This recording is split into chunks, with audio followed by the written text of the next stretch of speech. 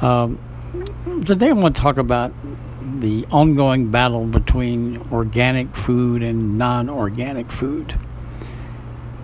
And, you know, we often hear non-organic believers and marketers and manufacturers say, well, the government allows so much pesticides per ounce or per whatever in your food. It's permissible. It's not going to hurt you. What they do not tell you is that these pesticides do not piss and shit out of your body very easy. They accumulate in your organs, your liver and pancreas and spleen and other parts. So while one dose of broccoli sprayed with an incredibly amount of pesticides may not harm you in that moment, if you keep eating non-organic produce and other foods, you are going to accumulate that over time in your body because it just stays in your body, a lot of it, and it will, in fact, begin to affect internal organs. Now, I want to tell you a couple stories out of my own life, which are kind of interesting and humorous, and funny at the same time, sad, but I guess funny also. Many years ago, I was in a health food store in Santa Cruz, California, and I noticed above the artichokes was a sign that says, "Don't eat anything but organic artichokes." And I thought, well, yeah, I understand that, but that's a little odd that the artichokes had that sign above it, but none of the other organic produce had that sign above it. And it very plainly said, do not only eat organic artichokes. So I asked the produce guy, I said, why do you only have a sign over the artichokes? And he said, well, you know, right near here is the Castro Valley, which is the artichoke capital of the world. He said, if you ever happen to be driving down through the Castro Valley, look out among the fields and look at the workers in the artichoke fields, picking the artichokes, and you will see they're all wearing these rain slickers, you know, like you used to wear when you were a little kid. You know, from head to toe, they're covered to protect themselves from the very highly toxic chemicals that they spray the artichokes with.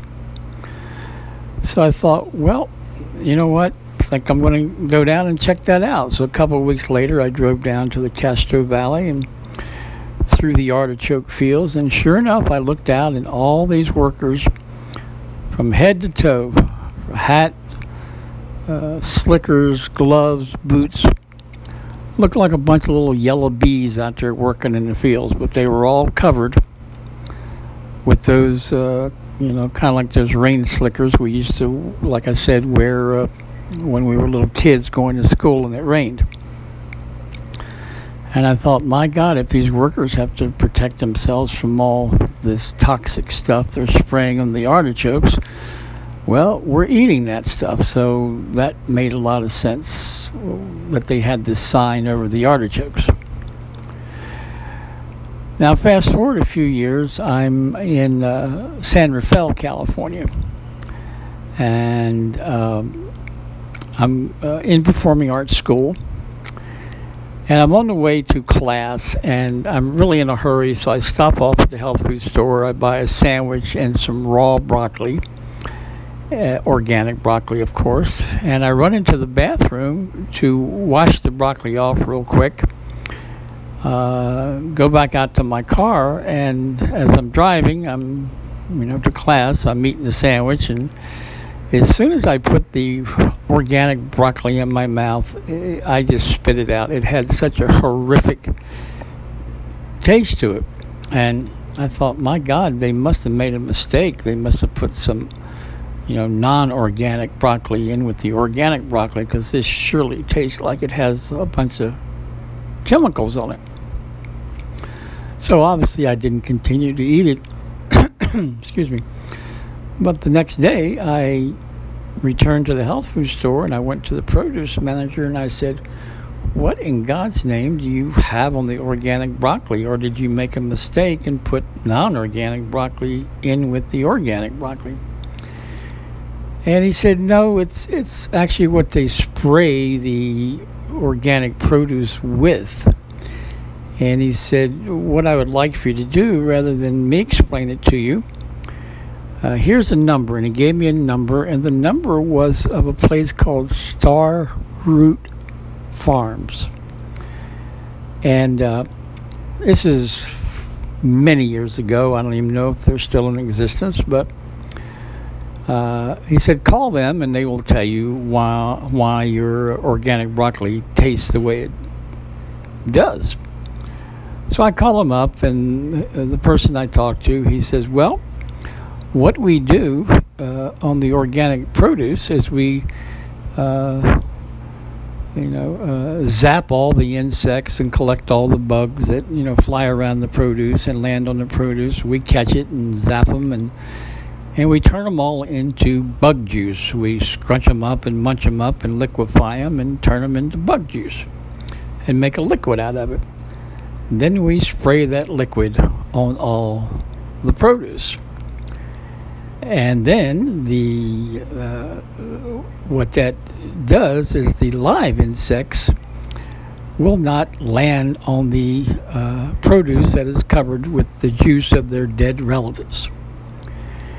Now, that almost makes you want to throw up just thinking about it, And he says, it's harmless. It's not going to bother you. You just have to wash your organic produce very well to get the so-called bug spray off of the produce.